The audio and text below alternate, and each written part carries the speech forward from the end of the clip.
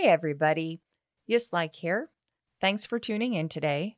Before we start the episode, I want to let you know that this podcast is brought to you by 1,000 Dreams, a developing adult liberal arts curriculum that celebrates transgression in most of its forms.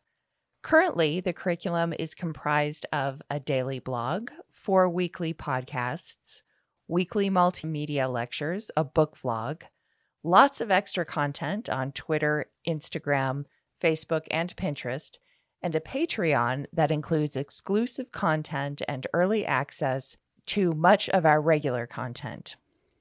You can access all of our content, including a link to our Patreon, from our central hub at 1000dreams.org.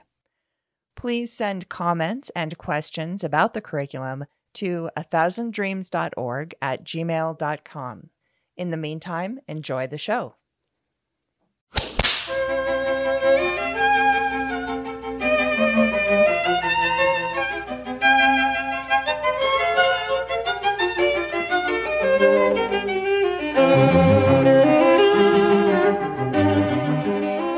Hi, everyone. Welcome to Meet the Rockadopolis. I'm Yislike Rockadopolis. And I'm Lance Rockadopolis.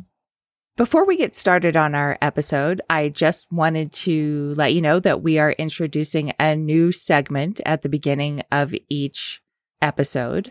We're going to call it Our Week in Kink. And we want to begin each episode with this little segment because I can get a little heady sometimes in these episodes, and I'm about to. And so the purpose of this segment is partly to help us keep the podcast grounded in the physical world, something like that. So what did we do this week in Kink, Lance? We did quite a bit of stuff. We went to the Denver Munch. That was fun. We also went to the Scarlet Ranch, thinking that it was kink night, but it really wasn't. Yeah, so we went to the Denver Munch, and that had been moved to a much more convenient location for us. And we saw some old and new faces there. We also went to the Scarlet Ranch that night, like Lance said, thinking that it was kink night, which it was not. It was glow night. So it was a night that was themed with like glow-in-the-dark paint and glow sticks. Well, not that I wish ill will toward the Scarlet Ranch. It definitely was not as a popular an event as Kink Night. Yeah, it did get a little sleazy down there in the dungeon area, but we did also get to see different sides of the Scarlet Ranch, some good, some bad. That was the first time I actually felt like I was getting macked on in unpleasant ways. And we also did the belt bondage practice, which was very cool. It really inspired me based on that Danorama presentation. It was quite fun. So I can't wait to do some more of that. And that's pretty much what it was. That was our week in kink, more or less.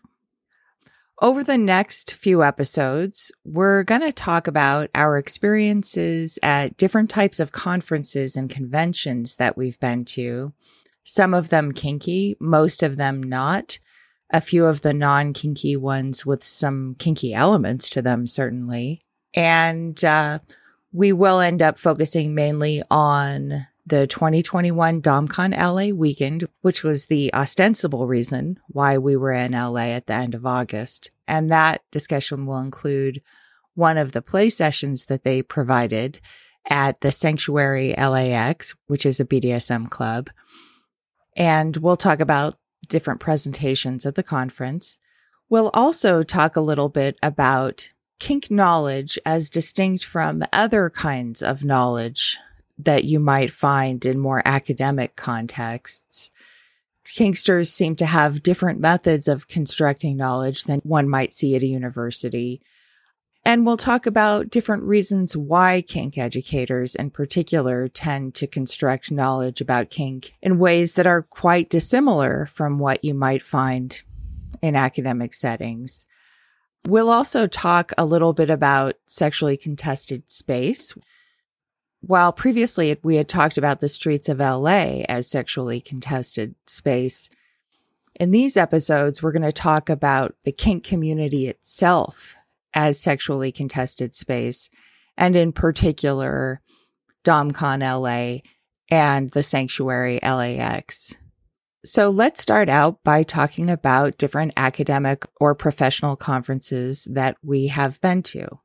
Early on, I had an opportunity to go to an engineering conference in Key West. My first employer was heavily part of that community, and he organized skiing conferences in Colorado, specifically Breckenridge, for this professional organization.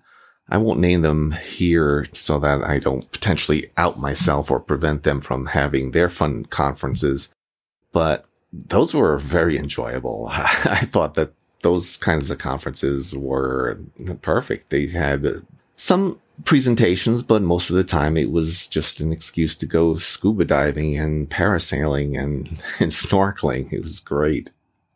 A couple of other professional organizations that I am a part of, they always want to pack the schedule as full as possible regarding the sessions, the activities, the dinners, and the meet and greets. There's very little free time to actually exploring where you are or venturing out of the conference venue. Another pretty good one was I got to go to the Gaylord Hotel in Nashville. That was a very lovely place. But I really don't have any wild and crazy stories to tell. I probably should have stayed in that first professional organization. They seem to know how to set things up and have a good time. Yeah, I really enjoyed the academic conferences that I went to when I was in college, undergraduate through teaching at a university full time. And I just felt like they were smorgasbords for the mind. You know, there was always so many different things to choose from and so many different types of people to hear from and meet. They just seemed very luxurious, like almost like a spa setting in some ways.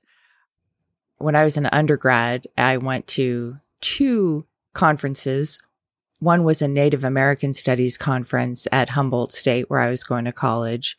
I just paid the conference fee and went into a bunch of sessions. I saw sessions on pottery and linguistics and various reparations initiatives, repatriation of remains of ancestors. And then I also, my senior year, went to an undergraduate conference and competition where I presented a sestina, which is a specific kind of poem, a long, complicated one, that was inspired by some 19th century French poetry. I did not win the prize for that one, but it was fun going there and reading the poem and talking to professors about it. It was very nerve-wracking. That was also the time when I lost my virginity in Silver Lake. It was during that visit to LA. Talk about that in a previous episode. Then in graduate school, I started presenting at conferences more. I got my first master's degree and PhD at the University of Southern Mississippi in Hattiesburg. I was technically in the writing program, but I ended up focusing really a bit more on the literature and cultural studies side than the writing side. So the first professional academic conference that I presented to was the Conference of the Mississippi Philological Association. And if you've never heard of a philological association before, philology is an extremely outdated way of understanding and analyzing literature. It literally went out of style 150 years ago. And yet, throughout the Deep South, you have these philological associations, which are basically conferences for literary scholars. It was really fun. It was in Hattiesburg, and my Robin Hood teacher said we all had to go there just to get a good start on our academic careers. You had a Robin Hood teacher? Yes. Okay. I presented on the literature of the medieval French version of Robin Hood and Marian, which was actually much, much bawdier than any of the English versions throughout the 1400 or so years of Robin Hood literature. Most of the French versions focused almost entirely on Marian's vagina/anus. I think the French word for that would be something like cul, which could mean either of those things or both. And in some of the sources that I have found, they were speculating as to whether the peasants, these were all folk songs. These were all like verses, and it was all Robin and Marian fucking and doing things to her a hole. Are you saying the French version is basically has vagina? What's the difference? Kind of. And other sources have said that, generally speaking, people in medieval France, meaning men, thought that women pooped out of their vaginas or gave birth out of their ass. So anyway, that was fun. Then the next conference that I went to was the conference of the Louisiana Philological Association. To be honest, I have no memory of what I presented at that one. It was a long time ago. But the conference took place at Nicholls State University in Thibodaux, Louisiana, which is about an hour's drive southwest of New Orleans. And at the time, which was before Katrina, it looked like the sweetest, most picturesque little bayou town. It was just lovely. And we had lunch at the Howard Johnson's before we went to the conference, and it was the best gumbo I've ever had in my life. These are the kinds of things that you remember from these weird, far-flung conference experiences that people sometimes have. Yes? Southwest of New Orleans? Isn't that in the Gulf of Mexico? Well, check it out on a map. It's not quite in the bayous down there, but it's close. So, the third and final conference that I went to when I was in grad school was the conference of the South Central Modern Language Association. And that organization is affectionately referred to as SCUMLA at my graduate school, mostly by the academic carpetbaggers from the North, of which I was certainly one. So that year, SCUMLA was held in New Orleans, which is only about a 2-hour drive from Hattiesburg. I wasn't presenting, but one of my friends and fellow grad students was presenting. Let's call her Gabby. So we decided to make a weekend out of it. We left on Friday with the plan that her husband, let's call him Damien, and my future husband would come down on Saturday. But before I can really go on with this story, I need to provide some background on Gabby and Damien. They were from Arkansas and had gotten married while they were still undergrads at the University of Arkansas. When we were in Mississippi, he was a high school history teacher and also a semi-professional wrestler. His character was kind of a big gothy ogre type. We would occasionally go to his wrestling matches, and they were held in various high school gyms and community centers in small towns scattered around southern Mississippi. Another thing about them was that they were practicing Wiccans. They were more on the dark magic Aleister Crowley side of Wicca than on the Mists of Avalon, tree hugger side of Wicca that I was used to in California. But anyway, for them, an important part of being Wiccan was being polyamorous, which wasn't as common then as it is now, especially down in the south central regions of the country. So they would frequently go down to New Orleans, a lot more than I did. And they especially enjoyed the grungier strip clubs of the French Quarter, the clubs that were just a block or so off Bourbon Street. One of them was called the Kit Kat Club, with each word starting with a K. Make of that what you will. And the other one was called the Unisex Club because it had 2 stages. The one in the front of the establishment was for women strippers, and the one in the back was for the male strippers. I'd been to both of those clubs with them a couple of times. And at the time of the conference, her husband had been having a relationship with a female stripper, I'll call her Ashley, who worked at the Unisex Club. I don't know exactly what their relationship looked like, but it had been going on for a few months. And during those months, a couple of times, Gabby had mentioned to me that she kind of liked Ashley's husband, who also happened to be a stripper at the unisex club. And she kept asking me, did I think that he looked like Bono? I think he looks like Bono. Do you think he looks like Bono? He looks like Bono, doesn't he? And of course, she meant the singer from the Irish rock band U2, right from the 80s, just in case you don't know who Bono was. Or is. So Ashley's husband will henceforth be known as Pseudo Bono. So on Friday afternoon, Gabby and I take the Amtrak from Hattiesburg to New Orleans and make our way down to the Radisson in downtown New Orleans, where we were staying because that's where the conference was being held.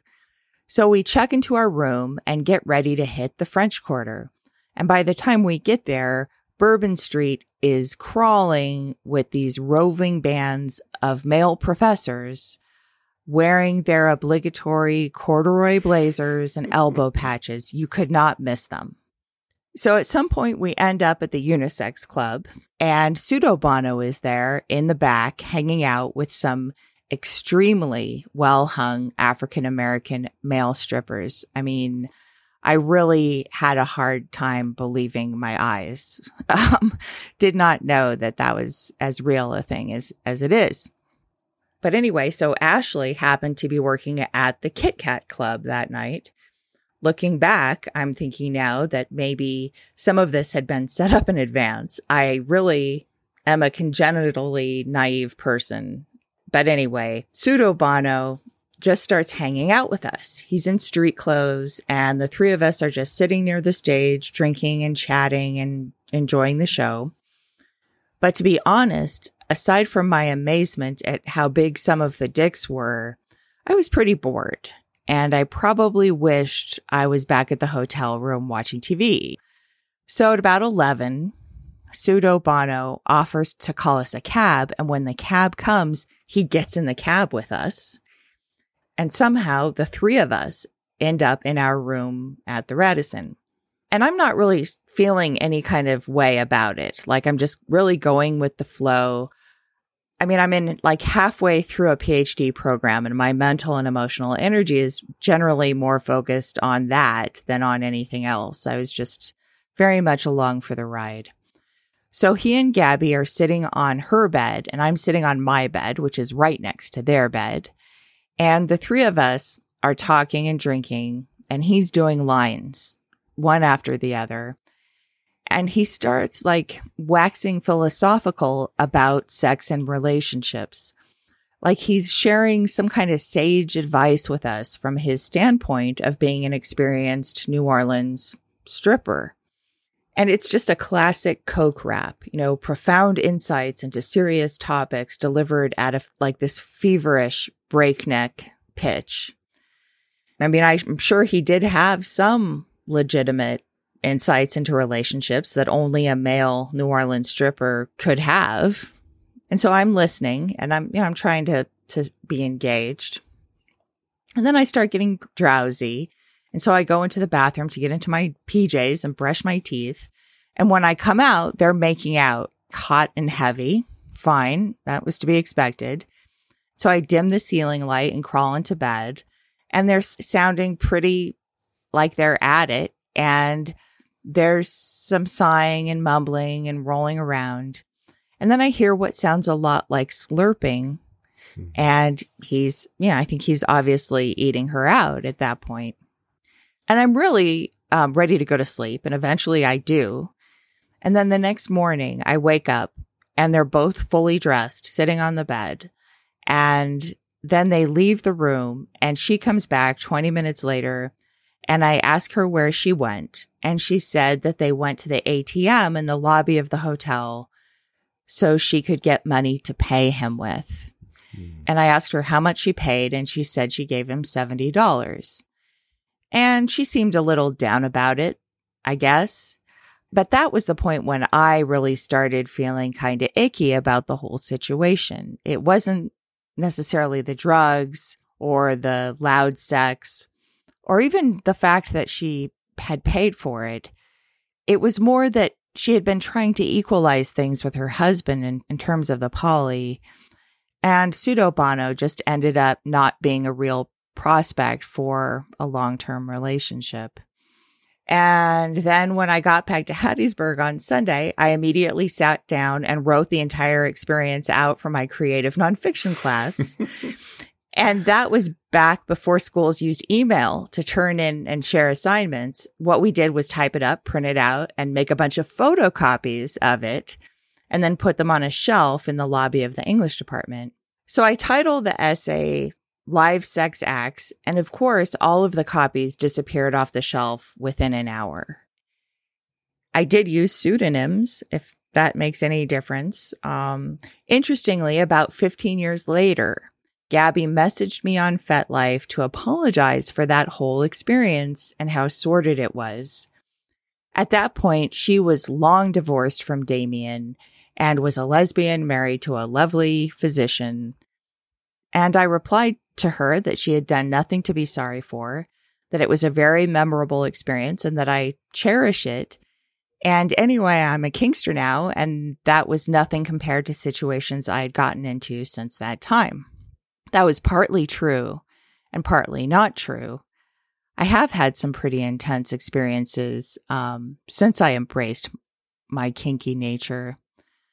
But how do you compare something like that Scumla experience to being at a bondage club or going to a hardcore, if there is such a thing, play party at someone's house? Are they the same in any way? Is one kinkier than the other? Was what happened in New Orleans kinky at all? What do you think, Lance?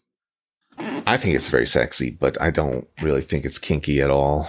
Mm. You mentioned that she was lesbian. Did you get any inclination that she was when you were at that conference? No, not really. So you didn't think it was a kinky situation and was comparable to kink at all? Not really. See, I kind of think that it was, just because it was so sordid. Maybe a little bit of exhibitionism in front of you. And that's why I thought it was a little bit rude that she didn't involve you at all or even try to. You mean get me to have sex with her and the stripper? Yeah. Oh, no, that's disgusting. No, I never would have done that. What was rude is that she did it in front of me without giving me any kind of forewarning. That's interesting, though, that you don't think it was kinky at all. And I feel like the setting and everything about it made it kinky. Every element of it was kinky. It just wasn't fun or... It was certainly wild. Yeah, but... It wasn't fun or in any way sexy to me. So I don't know. Okay, so when I got a job teaching at a university, I continued to go to conferences of various kinds, and it was really, really fun. And they were all paid for, at least 90% of them, by my home department. And then when I went back to grad school for my education degree, the ed school also kicked in. And I got to go to conferences all over the place, places I'd never been, like New York, Montreal, Chicago. I went back to New Orleans after Katrina. That was pretty amazing. And I even did a 12-day intensive training on digital literacy at Ohio State. And my final project was a beefcake calendar that only had pictures of the bagel guy who delivered our breakfast every morning. So my collaborator in the project and I got 12 hot pictures of him, some that we ourselves took of him on his motorcycle. He was completely into it. He's really very attractive Greek gentleman. And then he friended me on Facebook, and I got a bunch of pictures off of Facebook of him too. And we did this project because the head of the training, who was a pretty famous professor of digital literacy, had rhapsodized about this guy's beauty at the start of the training before he even came in on the first day with the donuts and the bagels and the pastries. So we gave her the calendar on the last day, and she was beside herself. She thought it was the most wonderful project that had been done at her training and that it was hilarious. And then everyone else there was kind of shocked, including her husband, I might add. And eventually it got back to our boss, the director of our program at CU. And it was a bit of a scandal, but it was totally worth it. It was quite an unusual happening for that working environment. Okay, so kinky conferences. So Lance and I have been to 2 kinky conferences so far. The first one was in Colorado, and we lasted roughly halfway through the first presentation before I made us walk out. I was pretty much done at that point. What did you think of it, Lance? I would have liked to have stayed a little longer just to see. I mean, the first one was so disappointing that it had to have gotten better from there. I tend to see things from a positive light and try to hold out hope, even though it may not be there. I agree with you that we should have stayed. That was the stodgy old curmudgeon in me rearing its ugly head. I wish we for sure had stayed. And it was really expensive too. You know, we should have hung on. I'm learning not to just dismiss things that I find problematic. And our second kinky conference was the 2021 DomCon LA. We had tried to go to the 2019 one, and of course that didn't happen due to COVID. But hope springs eternal, and we ended up getting tickets for the next one. And we went down there, as our listeners know. As someone on FetLife had advised me, I personally did keep my expectations low, mainly so that I wouldn't be disappointed if things weren't that great. But I think they were too low. I think I had underestimated what we were going to see overall in some ways. So we are going to stop here. In our next episode, we'll be talking about our experiences at DomCon LA, our first impressions of the conference itself, and our experiences at the Sanctuary LAX. Until then, have a great week.